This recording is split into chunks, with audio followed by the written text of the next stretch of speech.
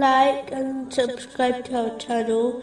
Leave your questions and feedback in the comments section. Enjoy the video. Moving on to chapter 3, verse 84.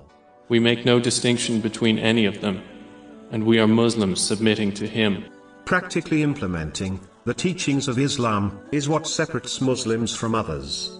In fact, the very title of Muslim means the one who has submitted, meaning, practically, to Allah, the Exalted, by fulfilling His commands, refraining from His prohibitions, and being patient with destiny, according to the traditions of the Holy Prophet Muhammad, peace and blessings be upon him.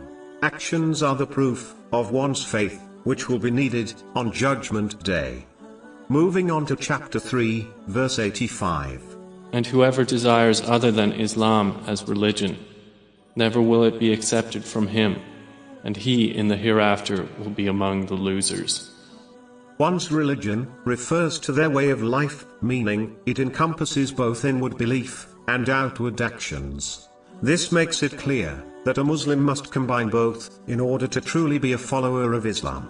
In addition, this verse rejects the foolish belief when a person claims purity of heart and an internal connection with Allah, the Exalted, without acting on the teachings of Islam, and therefore believes Allah, the Exalted, will pardon them on Judgment Day. What is found internally manifests outwardly. Meaning, when the heart is pure, this will be observed in the outward limbs, meaning, they will actively and practically obey Allah, the Exalted, but when the heart is impure and disconnected with Allah, the Exalted, it will show outwardly through the disobedience of Allah, the Exalted.